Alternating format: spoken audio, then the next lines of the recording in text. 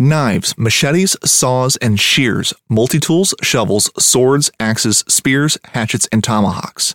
If it cuts, snips, slices, or chops, Midway USA has it. Find great gift ideas in our huge selection of pocket knives and other everyday carry folding knives.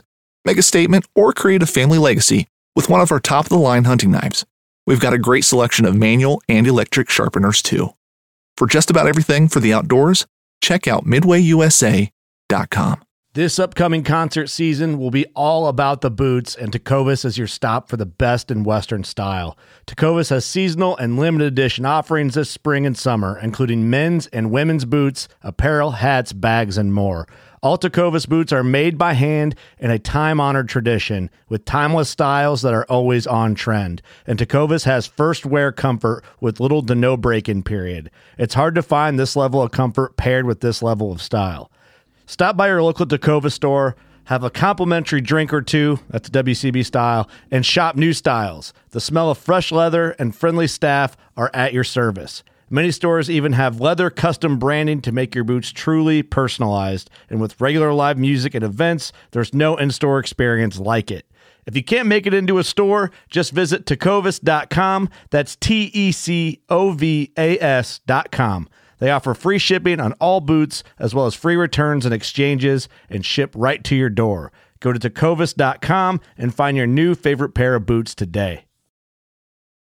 Whether you're just looking to stay warm during a hunt or need maximum concealment, the clothing you wear can make or break a hunt.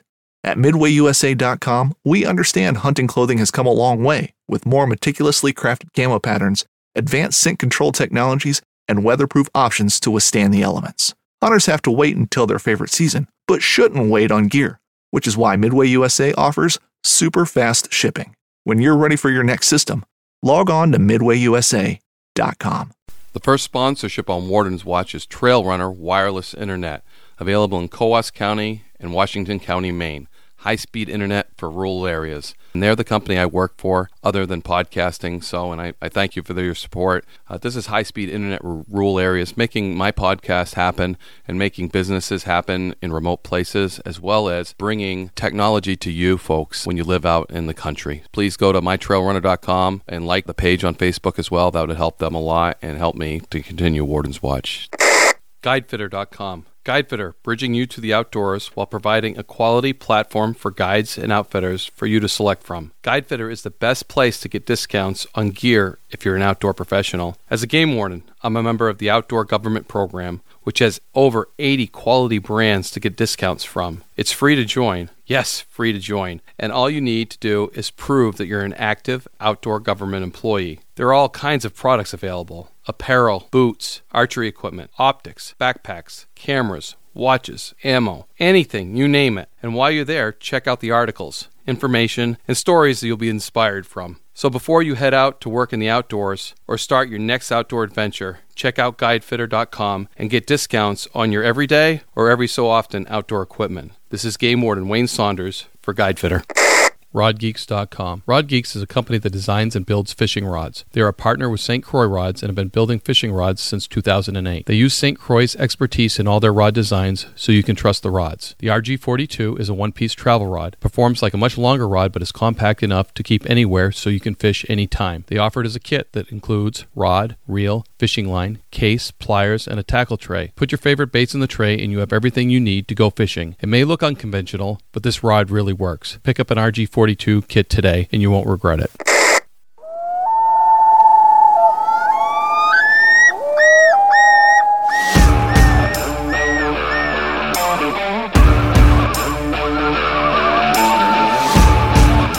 Please join me, Game Warden Wayne Saunders, and other game wardens on our adventures protecting wildlife, saving lives, and having fun, all while serving the public and the natural resources of our planet. Listen to the tales and experiences of those who work in the outdoors while being entertained with stories about encounters with poachers, wildlife investigation, murder investigation, near-death experiences, search and rescue missions, wildlife interactions from game wardens around the country and around the world. When I retired, I realized I couldn't let go of that legacy, but rather wanted to share the passion, the commitment, and the stories of those men and women that call themselves game wardens. This is Game Warden Wayne Saunders and this is Warden's Watch. I'm hanging out with Eric Hannett, who I haven't hung out with in probably 16 years. Hi, Eric? It's been about that, yeah. Yeah. So, and that's because he was a trainee and actually trained with me. So, I don't know what I'm going to do when I don't know a guy that I interview, because it's, I always have some insight, some knowledge, some story. And when I go to somebody I don't know, it's going to be difficult. I'll say that. So, transitioning to trying to pry things out of people. It'll be different, that's for sure. Not having that contact. Right. I don't have to pry things out of you. I know things that you don't want to tell people that I can reveal. Right. Yeah. Absolutely. You got firsthand knowledge. Right. That you were almost a vegetarian. Almost. So Eric was a trainee with me in the wintertime. So we get to ride snowmobiles because that's what wardens in northern New Hampshire generally do in the wintertime. So we ride all the snowmobiles, and we used to ride a lot back then. And we were basically troopers on snowmobiles. Wouldn't you agree? Yeah, it's a pretty apt description. And you had a pretty sweet sled, if I remember correctly. Yeah, it was a 700. Yeah, it was like the only 700 we had. The only 700. And it was a really good sled. So, and you blew it up. That was your fault.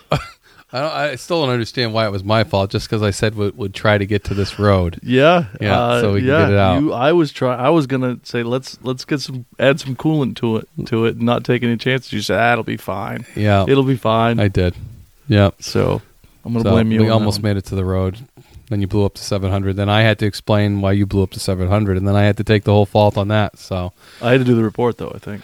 Yes, you did. No doubt. But, I will say when your equipment starts to fail, you should really stop and take a look and do an evaluation on it prior to blowing it up. Yeah, it was a valuable lesson learned. It was a valuable lesson for both of us. Both of us. It was a good training opportunity for you. Absolutely. I probably created that just for that incident. So, the wintertime, though, we get to do is check fishermen, that type of thing. Yeah. So, and then, trainee year, you're done. Boom. Yep. Went quick, huh? Yeah, yes and no. I mean, it was quick in a lot of ways, but in a lot of ways it was it felt like it was a long time because it was just, I had a young family at the time. Mm-hmm. I was away a lot. It was difficult. It was one of those things. Because you weren't like a spring chicken or anything when you came on. Yeah, I mean, Not so to speak, sorry. Right. I mean, I'd had 4 years on the job and not like you were old or anything. No, but I mean, I had some experience, I guess. You didn't come out green out of college, and Right. And I think the biggest thing for me was just having a family at home versus a guy fresh out of college that didn't have. Someone has roots compared to someone who doesn't. Exactly. Yeah, no, it became a lot more difficult, I'm sure, because I didn't have any roots and it didn't faze me. So I wonder if I had any roots when we were working together. Took me a while to spring roots. Yeah, no, you did. Yeah, I think you did. So. You no children or anything, but you were married at the time. So no, that's good. So I'm a new sergeant, and it's a search and rescue mission, and it's the second day of the search and rescue mission, and I see this game warden limping towards the vehicles being used to shuttle people up to the top of the mountain, and I look, and it's Conservation Officer Eric Hannett, who happens to be probably one of the most physical fit game wardens that we have in the outfit. And I'm like, Eric, what's wrong? Remember that, Eric? Yeah, I remember it very clearly. Yeah. And Eric had busted his hump the day before and, got hurt. So, and was getting ready to go up the mountain again when, and I said, did you let anybody know that you were hurt? And you did, huh? Yeah, I'd let somebody know that I was injured. Yeah. And me being a new sergeant, I stuck my nose right in it because I didn't want you going up there hurt. So, and I think that was a whole different thought process back then. It was like wear us out till we're done, huh? Yeah, I think so. I mean, I think that, like I said, I was injured and I would have continued, but I know I was a liability. Worse, and right? Exactly, absolutely. And I think I pointed that out, and you got sent home because of it. So, which was I think a good process, but I think it was a time for a change, so to speak. And I think when we started off, Eric, it was we had to go and go and go. So and that's one thing people don't understand. There's nobody to replace us. Wardens, we're there, and we're the only ones there, and we keep going and going and going. You told me about we were talking earlier today about the 36-hour stint that you did. Yeah. That was a long, long during the hunting season, a long 36 hours. It was 36 to 40 hours of just kind of going and going, just because nobody else is going to do it. We're the ones that have to get the job done, and there's not. And every it's time not you shift went to work. home, It's yeah. You think you got another call. Right. Absolutely. It wouldn't stop. It was just one thing after the next. But you just got to get it done. Yeah. And the one thing that I thought was really cool about when you talked about that is you had a trainee and you guys kind of bonded during that 36-hour, extender.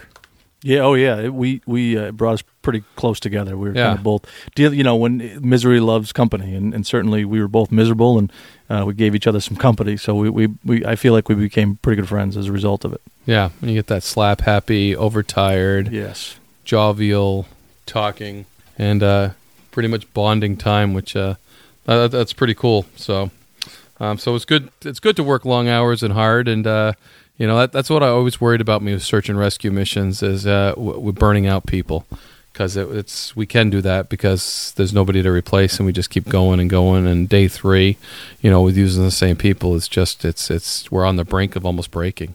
Oh, for sure. And I think you start to get not as vigilant and as careful and as observant as you could be or should be after 3 days. But again, you got to do it. You got to do what you got to do. Absolutely. You always had that mentality because you've always done physical fitness training, haven't you? Oh, absolutely. Yeah.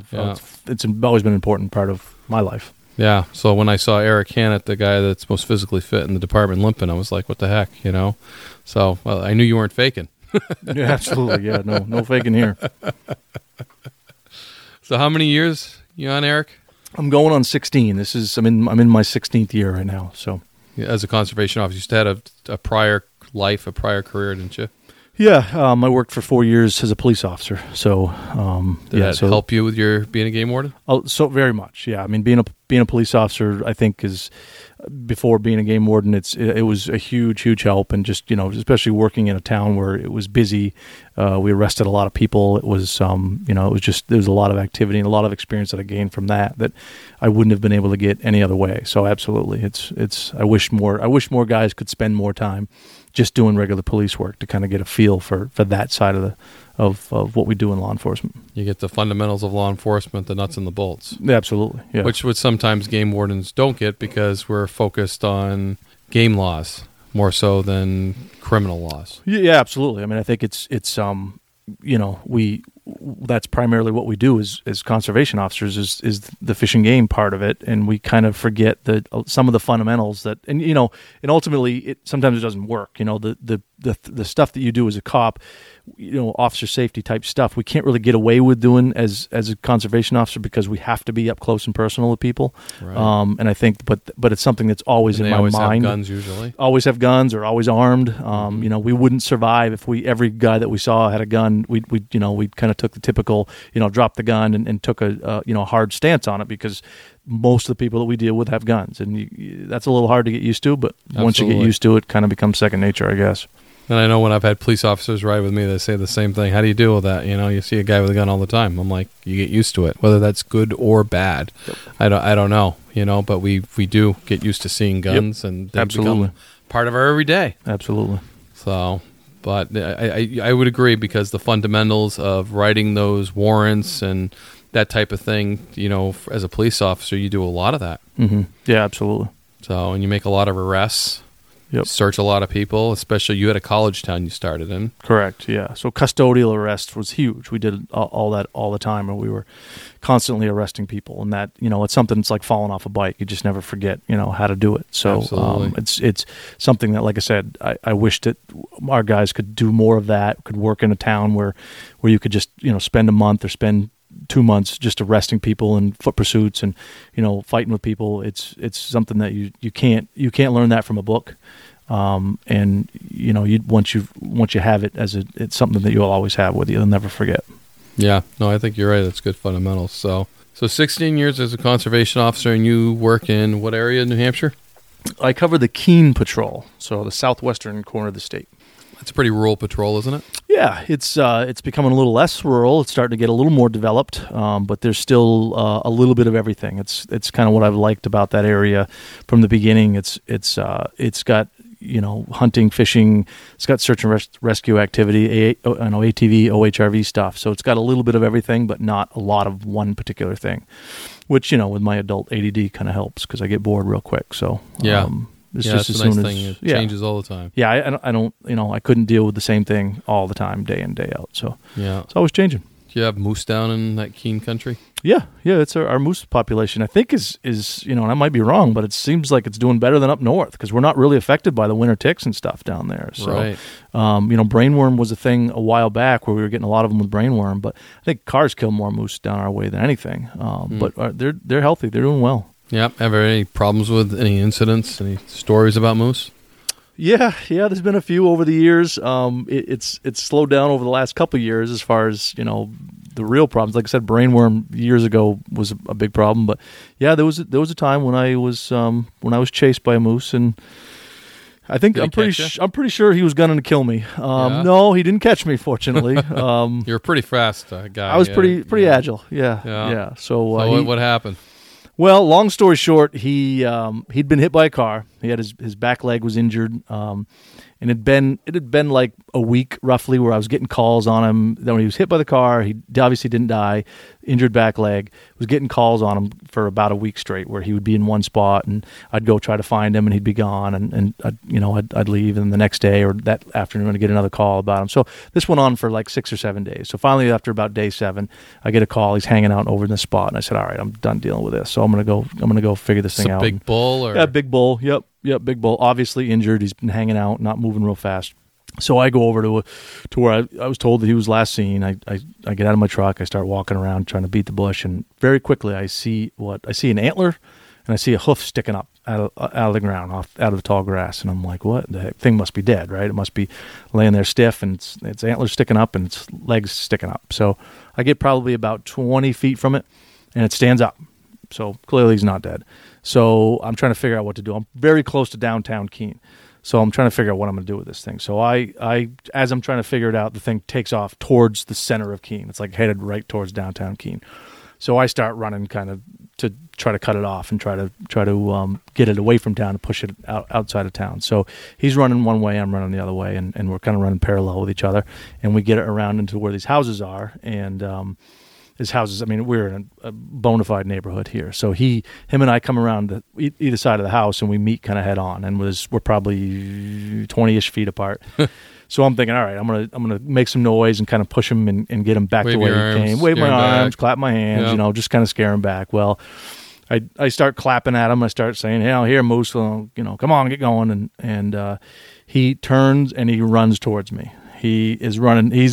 For an injured moose, he was very, very quick. Yes. And so fortunately, I had a hemlock tree. I've been there, understand. Yes. Fortunately, I had a hemlock tree in front of me, and I kind of just backed up with this hemlock tree. It was about 4 inches in diameter. Not real big. No, not real big. Big enough to hopefully save me. Yeah, and not big enough when you get a bull moose coming at you. Yeah, exactly. It seemed like it was about an inch thick at the time.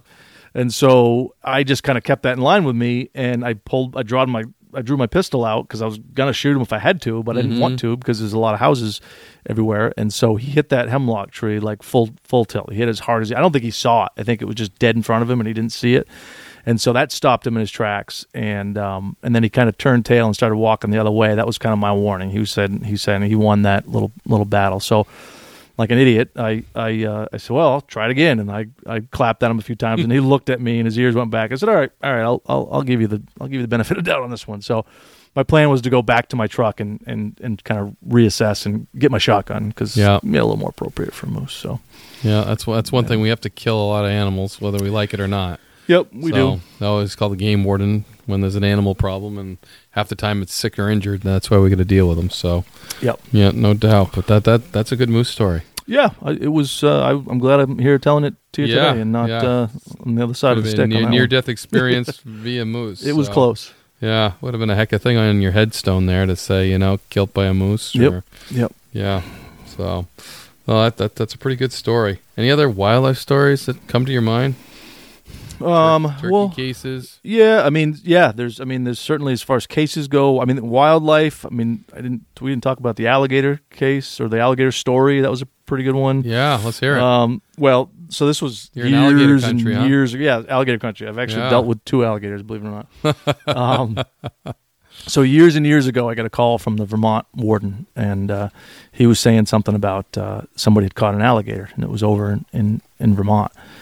And they caught it in the Connecticut River? They caught it in the Connecticut River. So I'm like, there's no way. This is an alligator in the Connecticut River. So I call the guy up, and he's like, "Yeah, I got an alligator. I'm over here in Vermont, and it's I got it in a box, and it's in the garage." And I'm like, "All right, sure. All right. Well, I'll bite. I'll come take a look at it tomorrow, and if it's an alligator, I'll take it. I'm thinking it's probably an iguana or something like that, So I get over there, and guy brings me into his garage, and sure as day, it's a 4-foot American alligator, and I'm like, "Are you kidding me?"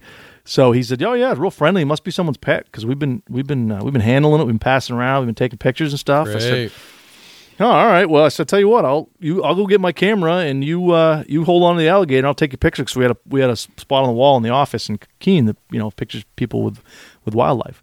So he goes, "All right." So I go get my camera and I come back and he's standing there and he's got kind of a funny look on his face. And I said, "All right, well, grab the alligator and we'll take a picture." And he goes, No, I'm not picking it up. I said, "What do you mean?" He said, "I went to pick it up and that thing turned and snapped at me and wasn't having that." So I think what happened was it was really cold when they were handling it. And I think it was very docile and it was just real cold. And I think it spent the night in the garage and it warmed up. And now it wasn't so friendly. It wasn't so friendly. Yeah. So that's great. So needless to say, we kept it in the box for as long as we could. And at least he didn't come back and he was missing 3 fingers or something. Could have been worse. But it would have been in Vermont, so it wouldn't have been my problem. Yeah, grab that alligator, sir, and I'll take a picture of you with it. Yes, yes. That was a good one. Oh, certainly have had some interesting things. So, search and rescue missions, some of those things are dangerous, especially when you're driving your trucks and stuff like that. And, it's sad I'm privy to some of these stories, so I'm trying to draw these out of you because they're some of the best, the Eric Hannett stories that I know. And hunting boots are a critical component of any successful hunt. Whether walking a short distance to your blind or trudging miles through rugged terrain, your feet are carrying the load. Without the right boots, you could give up early and lose out on that trophy just over the ridge. At Midway USA, we make selecting boots for your next hunt easier. With just a few clicks of a mouse, you can decide on what's important, like waterproofing, insulation, size, width, and savings. For just about everything for shooting, hunting, and the outdoors, check out MidwayUSA.com. That's what I want to do. And, certainly you got a heck of a story about a rescue and driving trucks down icy roads, huh? Yeah, I do. Like a near-death experience. Yeah. Not for some. Yeah, not for you, maybe. It could have gone a lot worse. It was one of those scenarios where had it been a couple more feet one direction, it could have been really, really bad. But yeah, so Bill Boudreau and I, we had a search in Pisgah State Park, and the beginning of the search, it was not snowing, or it just started snowing, and so I drove up to the top of one of the mountain, the access road mountains, and I was on my PA system. I was trying to yell to the person on the PA or talk on the PA loud enough so they could hear me. So I used that all the way up to get up to the top of the mountain, and I think it started snowing at the beginning of that. So I offloaded my truck. I parked my truck and I offloaded my ATV at the top of the mountain, just because I figured that's where we're going to start from, riding ATVs to go search further. So I figured I'd just leave my truck there. So I offloaded my ATV and I rode through the park, got to the other side of the trail system basically, and we located the girl. We found her, Bill Boudreau, and he was a trainee at the time actually. And so he was a trainee, and now he's your lieutenant, huh? Now he's my lieutenant, yeah. Great. And how's that work out? So good for me. It's a good job for him, not for me. But so he was with Craig Morocco, the lieutenant at the time, and so we found the girl. Everything was good. She was all good to go, not injured. And so he brought me back to my truck because I was on the other side. I loaded my ATV into his truck. He drove me back to where my truck was. Now, it had been snowing the entire time, and it was snowing pretty heavy. So we'd accumulated probably 3 inches of snow, 4 inches of snow over that time period. And so he drove me all the way up to the top to where my truck was. I loaded my ATV onto my truck, and then we started driving down the mountain basically. And it's pretty steep. It's an access road, but it's pretty steep. So on the way down, we started it was pretty good, pretty controlled. It was braking and kind of starting to fishtail. Well, it started getting real, real steep. And and then there's a big 90-degree turn at this one spot, and it was like starting to build up speed. If I hit the brakes, I'd start to fishtail. I'd have to let off the brakes. It was getting where it wasn't good. So I tried cutting it through the corner of this 90-degree turn, and I wasn't making it. So I went right through the turn, smashed into a tree. And again, like I said, if I had not hit the tree and gone 4 feet to the left, I would have gone down over a really steep bank and probably got seriously hurt. Well, I crashed into the tree, and I look up just in time to see Bill Boudreau coming in Starsky and Hutch style, sideways down this thing, and he rolled his truck over. He hit a berm and rolled the truck completely over. And so he was, like I said, he was a trainee at the time, so I'm like, holy smokes, this is not good. So Bill, all the dust kind of settles. Bill pops his head up out of the driver's side door and says, "Oh, I'm fired." So, he was a little worried about being, he's a trainee. He's a little concerned about being fired. Understandable. Very understandable. Yeah, just totaled the truck, rolled it. Totaled the truck, rolled it. So long story short with that, when we ended up right-siding his truck, we got it back up on its, 4 wheels. Dusted it off. It was good as new. Dusted it all off. Yeah, it was good as new. He had a milk crate that was inside his truck in the back seat, and it had all of his books and stuff in the milk crate. Well, somehow that milk crate, when he flipped that truck, had gone past his head, broke out the driver's side window, and ended up under the front fender of this truck. Jeez. I have no idea how that happened. Without hitting his head. Without hitting him in the head and killing him. Yeah. And the thing weighed probably 25 pounds with all full of books. Yeah. And somehow I don't know how it happened. I don't know how it got out of the truck that fast, period, but how it managed to get by his big noggin without hitting him in the head is beyond me.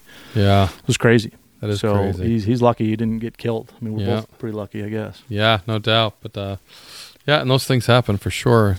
Putting ourselves out there when nobody else is, and under those conditions, so for sure. But just looking back, you certainly have had an active fishing game history there, and I always like seeing the picture we put in an Operation Game Thief calendar one year with you and all the fish that they caught in the Connecticut River. So that was quite a feat that you guys did down there. You had some help there from the feds too, didn't you? Can you talk about that? Because that's to me that's a pretty cool thing to do in your career, anyways, to do an operation like that, especially with a name. I never had an operation with a name, man. Yeah, Operation Panfish Plunder was what the feds gave it for a name. So that was pretty good. Yeah, it's catchy. Yeah, the original name was Operation Ice Holes, but for whatever reason they chose not to go with that. They didn't like ice holes, huh? Yeah, I thought it was catchy, but yeah, ice fishing. So yeah, I mean that was a great case or a great example of multiple agency cooperation. It seems as though, in my experience with all the different agencies, whether it's state, federal, we all seem to cooperate very well. I mean, we get along. I think that our agency gets along with all the other law enforcement agencies out there. But when it comes to protecting the resources, I think we're willing to look beyond anything. It doesn't matter to me who's in charge here, who's claiming to be the boss or whatever. I don't care as long as we get the job done. Exactly. Yep. And so ultimately what we were having was, or what I had a lot of reports of, and it ended up being that, I found this to be true, but there's not a lot I could do about it at the time. But we were getting a lot of people that were commercial fishing down in Hinsdale on the Connecticut River, and they were doing this through the ice during the winter. Right? Correct. Yes, they were ice fishing, and they were ultimately taking these fish back to New York, where it's I believe to this day it's still legal to sell freshwater fish in the state of New York. There's some terms and some conditions that they have to follow, but you can still sell freshwater fish in the state of New York. But you can't catch them in the state of New Hampshire and bring them to New York and sell them. And so what these guys were doing is they were coming down in the wintertime through the ice fishing, catching these fish, and they were pretty smart about it because they wouldn't have over limits with them. You're allowed to have a certain amount of fish, and they would make sure that they didn't have an over limit. They would catch their limit, they would leave, and then they would go somewhere else and fish. They'd hide those fish and they'd go somewhere else and fish somewhere else in the river. And at the beginning of it, there wasn't a whole lot I could do because they didn't have over limits. I would watch them, and I can only follow them so far. They would go over into Vermont and then come back into New Hampshire. So I fortunately, it was right around the time of one of our block trainings, which is our training that we do with all of our department members, and one of the federal guys, the federal U.S. Fish and Wildlife guys, had come to the training, and so I met him at the training, and he was new, and he was kind of telling me, I'm new to the area. If you ever have anything you want to work on, any issues, then give me a call. And I got his business card, and so I kind of remembered that, and I said, I'm gonna see if there's anything they can do to help us out with this, because I can't obviously go to Vermont. Their jurisdiction is a huge area. So again, long story short, we ended up working these guys together, him and I, one weekend, and sure enough, based on what we'd found, just watching them for like 2 days, these guys were taking some fish because they were moving around. Of course, we were trying to watch them and stay hidden and all that stuff. So we were able to put together basically a task force involved the feds, New Hampshire, Vermont, New York, and we were able to, over 2 weekends, mostly one big weekend, but 2 weekends, we were able to observe them out there fishing. We had guys out on the ice that were wearing plain clothes, that were pretending to be fishing, that were keeping tallies on what they were catching. We were able to follow them back to their hotel. Turns out they were taking the fish and they were hiding them in the snowbank outside of the hotel. So when they left to go back to go fishing, a couple of the guys went to the hotel, dug up all the fish, brought them to a different location, spread them all out, took photographs of them all, counted them all, and then put them back in the snowbank. They put them back there incorrectly. We didn't know it at the time, but each guy had their own bag. They had their own color strings that they had on the bag. So they weren't working together. They were working kind of separately because it was all money. So each, those are my fish. Those are my fish. That's my money. So we didn't realize at the time, and one of the guys witnessed them. They almost got into a fist fight over it because they thought they were cheating each other because they're like, you took my bag, you took my fish. So it was pretty funny. Actually, he got it recorded, video recorded. But so we ended up ultimately they had I think that weekend alone, I forget what the numbers were, but it was upwards of 1,000 fish, over the limit. It was just crazy. Mm-hmm. And so we ended up executing search warrants and arrest warrants for these guys, and went back to New York and Vermont and interviewed these guys, and they admitted to doing this for years, and they said their best haul they ever had. In one weekend, they needed a snowmobile trailer to haul the fish back because the truck wouldn't hold all the fish that they'd caught. Goodness! So snowmobile trailers are rated for thousands of pounds. So it was crazy. It was, and they'd been doing it for years, and so they were just basically depleting the resources. Talk about raping a resource. Yep, absolutely. And certainly taking it away from kids and everybody else. And I think initially that's why limits for panfish came in, because people start commercial fishing.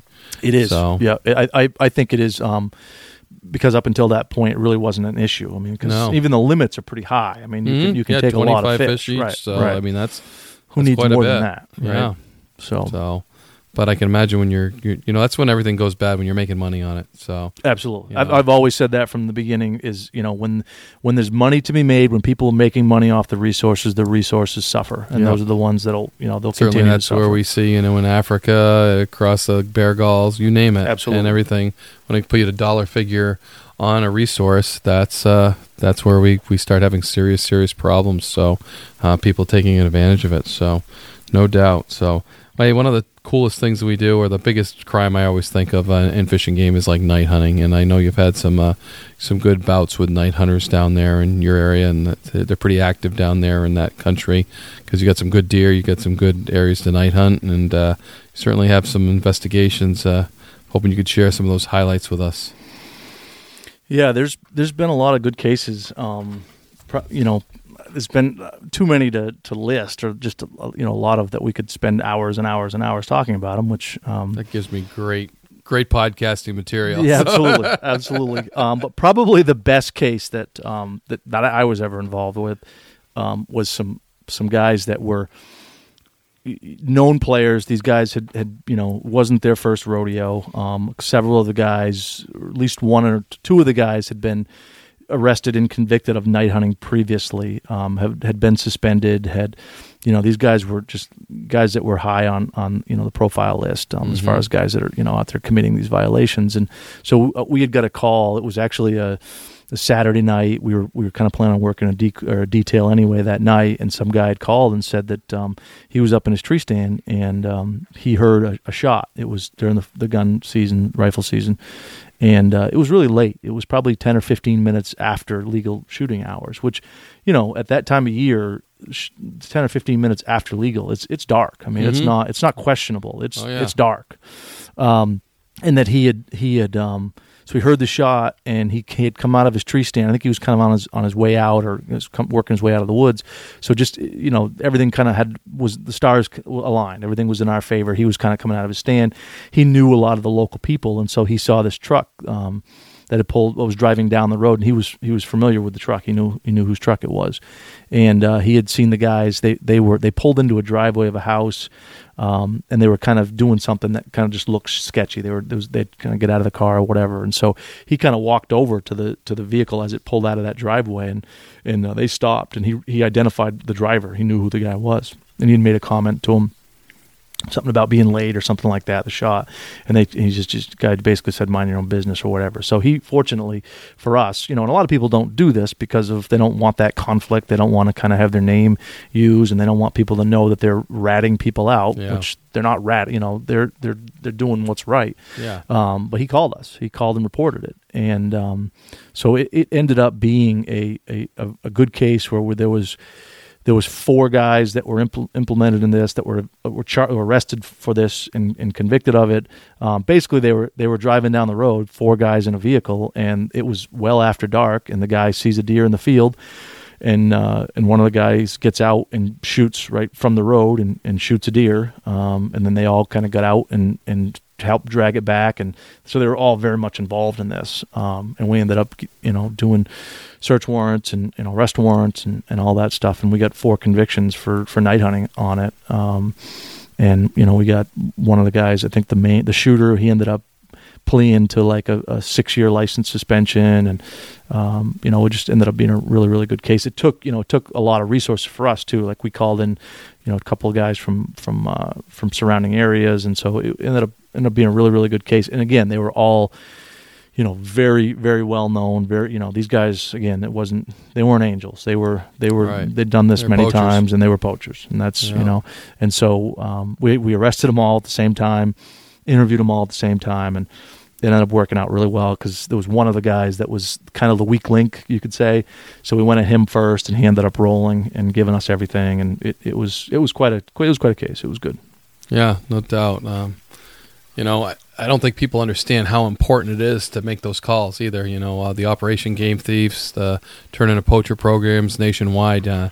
If you know that information, you just have to give it to us. We'll run with it. So absolutely, just so important. And I hear that all the time. I don't want to be a rat. Yeah, you're not a rat. You're doing the right thing. Yep. So it's just a mentality. I think people grow up with being a rat, but they're stealing. They are. And if someone went into my house and stole something, would you tell anybody about it? Yep. I hope somebody would, but right. No. When it comes to fish and game right. stuff, they don't seem to. And worse yet, I mean, they're definitely stealing, but I think they're stealing something that it needs to be around, or it hopefully will be around for generations and generations to come. And yeah, sir, if someone breaks into your house and steals your television, you know what? They'll be making more. They'll always make more televisions. You can go down the store and get more, whatever. One then. But once these resources are gone, they're gone. They're gone forever. And people don't understand that or don't appreciate that. And if that's a mature deer, we're talking a year and a half, 2 years to reproduce that. Exactly. You kill one of those deer, how many deer are you really killing? If it's a mature doe, how many deer are you killing? Yeah, she's pregnant. It's probably 3. Absolutely. Absolutely. So, it's one of those things that, I wish more people. I think it's starting to become. I think with the television shows and the fact that people are kind of starting to realize that we're actually human beings and we're not the bad guys. Right. I think people are starting to call more. I mean, I'm certainly getting more positive feedback and more people that are willing to report things than ever before. So I hope that people are learning that. That's absolutely. And maybe we're breaking down that culture of, it's a rat. It's and absolutely society. To keep everything quiet, so you don't turn on your neighbor. So, I know you've had some pretty interesting encounters, maybe with some alcohol in hunting. The milk and whiskey story. That's yes. We got to share that because yes, that had me laughing for a little bit too in our pre-interview here. So yes, certainly got to share that. So, and this is like turkey season, right? Yeah, it was turkey season. It was one of those cases that it just kind of all the stars aligned just right at the right time, and it was a lot of it was luck. So basically, Bill Boudreau and I had got a call. It was I don't think it was opening day of turkey season, but it was very Who's early. the sidekick? You or Bill? I'm usually in his truck because of his dog, so maybe I'm the sidekick. I don't know. So we got a call that a guy had witnessed some people shoot on posted property, shoot a turkey on posted property. And they'd kind of snuck in from the backside, and the guy, I think he'd seen him shoot it in the field, and then he was kind of angry about it, so he went around to the other side of the property and saw a pickup truck, and he didn't get a plate number on the truck, but he knew it was a New Hampshire plate. He knew it was a blue Chevy pickup truck or whatever it was. So we went there, and we got there pretty quick because we were pretty close to where it happened. So we got there within half an hour. And we talked to the guy, and he kind of brought us back to where the turkeys were shot, or the turkey was shot. And of course, Bill had Ruby, so she ran. He ran Ruby around. She found a shell, found a wad, I think. So we're putting kind of together a case, but we didn't really have a vehicle per se. We had a vehicle with a New Hampshire plate. Which how many blue Chevy pickup trucks are there with New Hampshire plates? A lot. So we kind of we left this guy, and we pulled down to a spot on the side of the road, and there was a couple other descriptive things that he had said about the truck, but we're sitting there on the side of the road trying to figure out what we're going to do, where we're going to go with it, and there drives by this truck. It's kind of matching the description. It's blue. It's blue. It's Chevy. It's a Chevy, and so let's follow them. So we kind of follow them for a little bit, and they had done something to basically enable us to make a stop. I mean, it was some motor vehicle moving violation. So we stopped them for that violation, and they had a turkey in the back of their truck. It was an untagged turkey. There was no tag on the turkey. So we started talking to them about them hunting and why there was no tag on the turkey. And they said, "Oh, we're going to bring it to the check station and tag it." We're like, "Well, it doesn't really work that way. You have to tag the turkey when you kill it, and then you bring it to a check station." So we start kind of looking into the turkey. And right away, I could smell one of the guys. This was probably 9:30 in the morning. It's pretty early in the morning. Probably not the driver or driver? No, the passenger. Passenger. I could smell alcohol coming from the passenger. So as I'm talking to him a little bit, and I'm just smelling this alcohol coming from him, and I said, "Well, how much have you had to drink today?" And he said, "Well, I've had a couple of whiskey drinks this morning when I get up." I said, "Well, what time did you get up?" He goes, "Well, I got up about 3:30. I said, "You had some whiskey drinks at 3:30 in the morning when you got up?" And without skipping a beat, he said, "Well, we didn't have any milk." So, I couldn't really condemn him on that one because it was just such when you don't have milk, what do you do? When you run out of milk, whiskey. You have whiskey. So we ended up making a really, really good case on that also, and it turns out that wasn't the truck. That wasn't the truck that shot on the posted property. So did you make the other case too?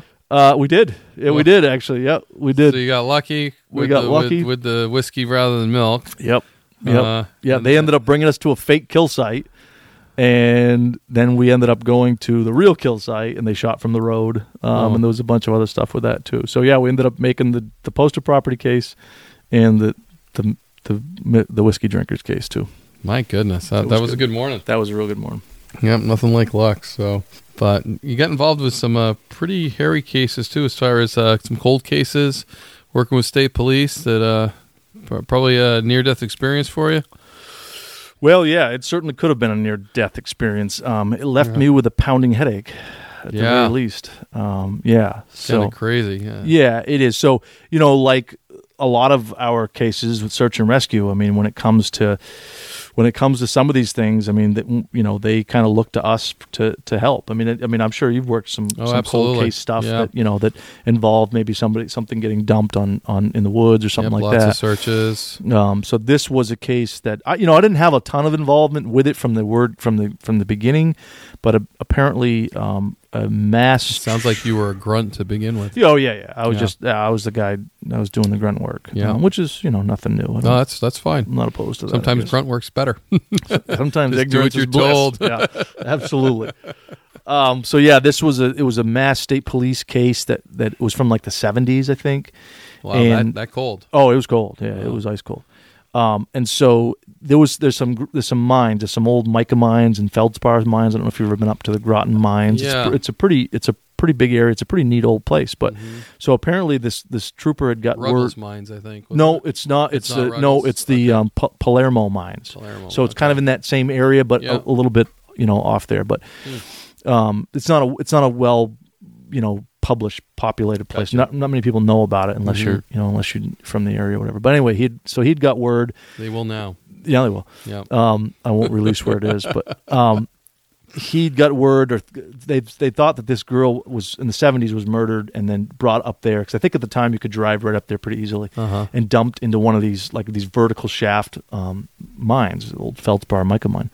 And so by the time I got there, we had been involved in it, but I didn't have any involvement with it. But by the time I got there, they'd figure out a way they were going to pump the water. So they'd filled up with water. Shafts were pretty deep, and they figured they were going to pump the shaft out and hopefully find some bones and kind of close this cold case out. And so when I got there, they had a big like 6-inch pump that they had, gas pump that they had on this raft that was in the middle of this mine. It wasn't real big diameter or circumference around the mine, but it was really, really deep.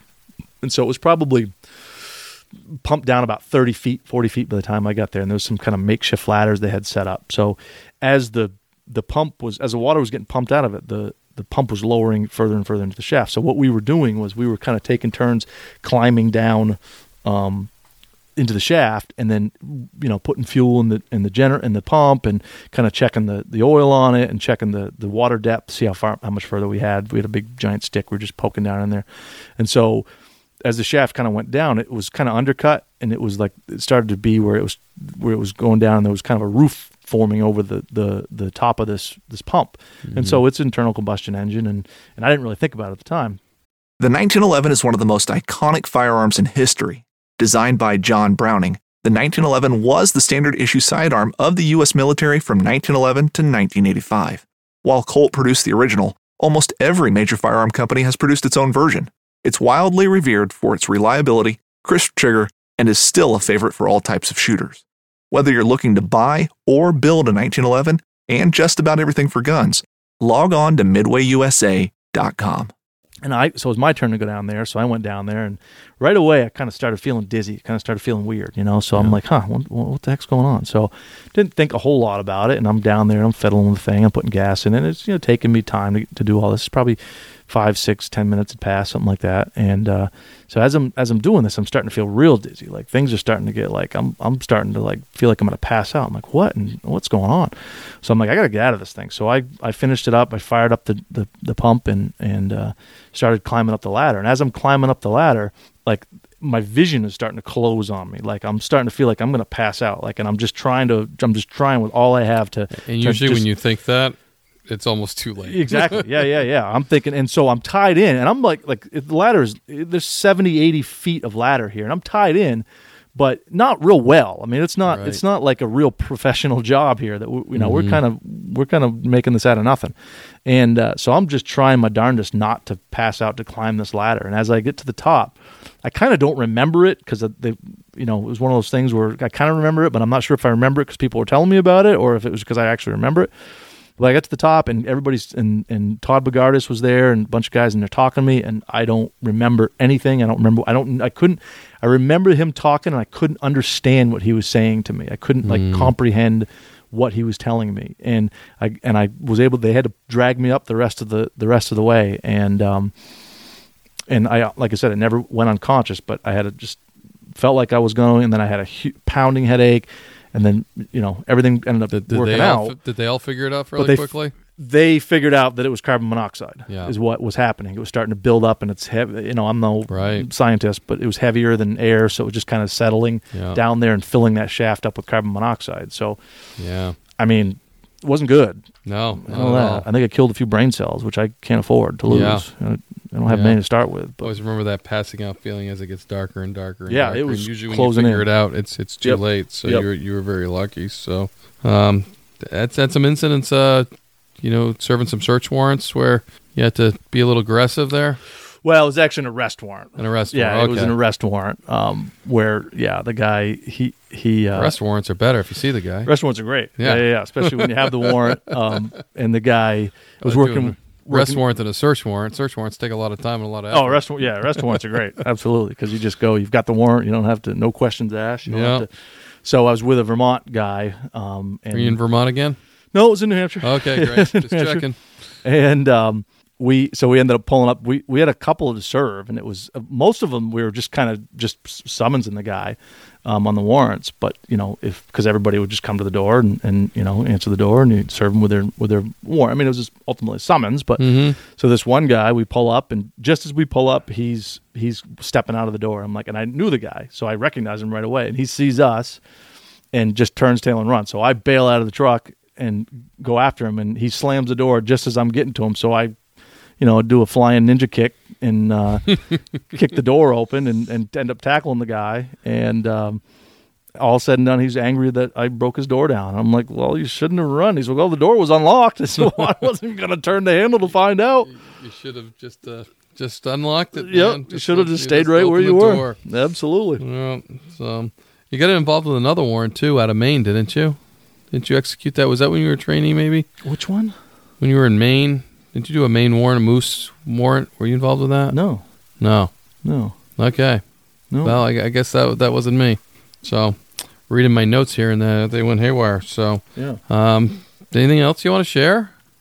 Well, I don't know. Is there something that I'm supposed to be saying? No, we're done with the notes, man. But I just, like to leave this open for you, and is there something else you want to share with everybody? Because certainly, the mic's yours, the stories are yours, the experience is yours, and that's pretty awesome that you get to share it with all of us. Because there's nothing better than game warden stories, if you ask me. Even being a game warden, creating those stories, listening to your stories makes gets my juices going, because I like catching the bad guys, the poachers, and that's what I love about this podcast, man. Is I get to talk to you guys and get to hear your experiences and share mine as we go, and absolutely, that's what I think is good. So this is your podcast as much as it's mine. So TV star. Yeah. Did you ever think that was going to happen when you came to Fish and Game? No, never in a million years. No, I never dreamed of it. And in fact, like when the show first started in Maine, like I honestly didn't really think much of it as far as like I'm thinking, and again, I think not because of a lack of anything. I mean, we definitely, what we do, New Hampshire, Maine, any state in this country, probably in the world, what we do, I think is probably one of the most interesting jobs in the world, one of the best jobs in the world. I didn't see how it would translate, you know what I mean, like to television necessarily, because, let's face it, like what they show on television is a result of, in some cases, days and days of making it happen. They make it all happen in 45 minutes, where that case that happens in 15 minutes on the show took, days to put together. So absolutely, not knowing how it works and not knowing how the process works, I'm thinking, how are you going to do that? Because, there is plenty of cases where it happens very, very quickly, where something goes from good to really bad very, very quickly. But again, thinking, how are they going to make a show out of this? Yeah. It seems crazy, but they've managed to do it. They do a good job. They bridge everything together, and 4 days goes into, like one. yeah, exactly. Like the alligator case with me and Bill.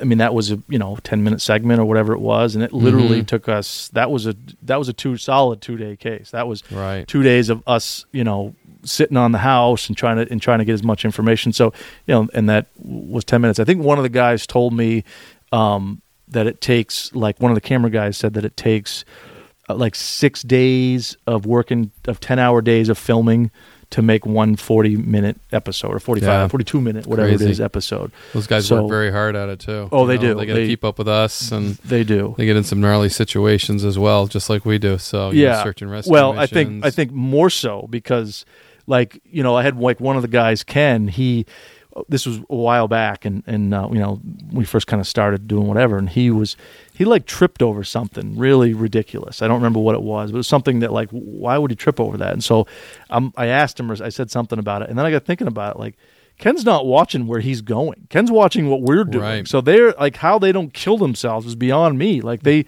not paying attention, that they put themselves in harm's way. They put themselves at risk to get those shots of what we're doing, and I'm paying attention, and I get to watch what where I'm going and all that stuff. Absolutely. I remember looking back on top of Mount Washington and 65 miles an hour winds and saying something to the camera guy as he's getting rolled around on the deck up there, and he's trying to hold the camera so it doesn't get destroyed. So he's like in his body wrapped around this camera because he doesn't want it to get destroyed, and he's getting tossed in the wind and rolled away. And they definitely and I could do nothing but laugh. I was just just seeing the camera guy holding his camera getting rolled across the top of Mount Washington, just trying to save that camera, just trying to save the camera, and that was his job, and he did a heck of a job. But I was just about to say, this is really windy up here. I'm about to lose my feet, and he did. So it's crazy. So they get to see some cool experiences too. But, they do. Yeah. So and sharing with everybody these stories, I think it's cool. It brings out the wildlife experiences, and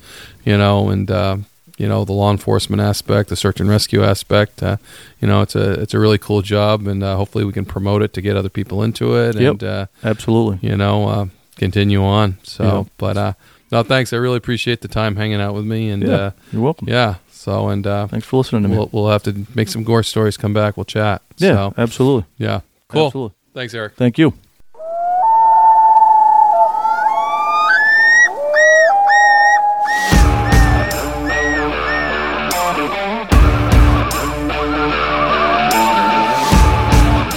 Please join me, Game Warden Wayne Saunders, and other game wardens on our adventures protecting wildlife, saving lives, and having fun, all while serving the public and the natural resources of our planet. Listen to the tales and experiences of those who work in the outdoors while being entertained with stories about encounters with poachers, wildlife investigation, murder investigation, near-death experiences, search and rescue missions, wildlife interactions from game wardens around the country and around the world. When I retired, I realized I couldn't let go of that legacy, but rather wanted to share the passion, the commitment, and the stories of those men and women that call themselves game wardens. This is Game Warden Wayne Saunders, and this is Warden's Watch. A life that has the stories to back it. A life to be proud of. It's a Winchester life. Yeah, baby. 6'8" Western. Oh, mule deer, baby, right there. Tune in every Tuesday at 7 p.m. Eastern on Waypoint TV.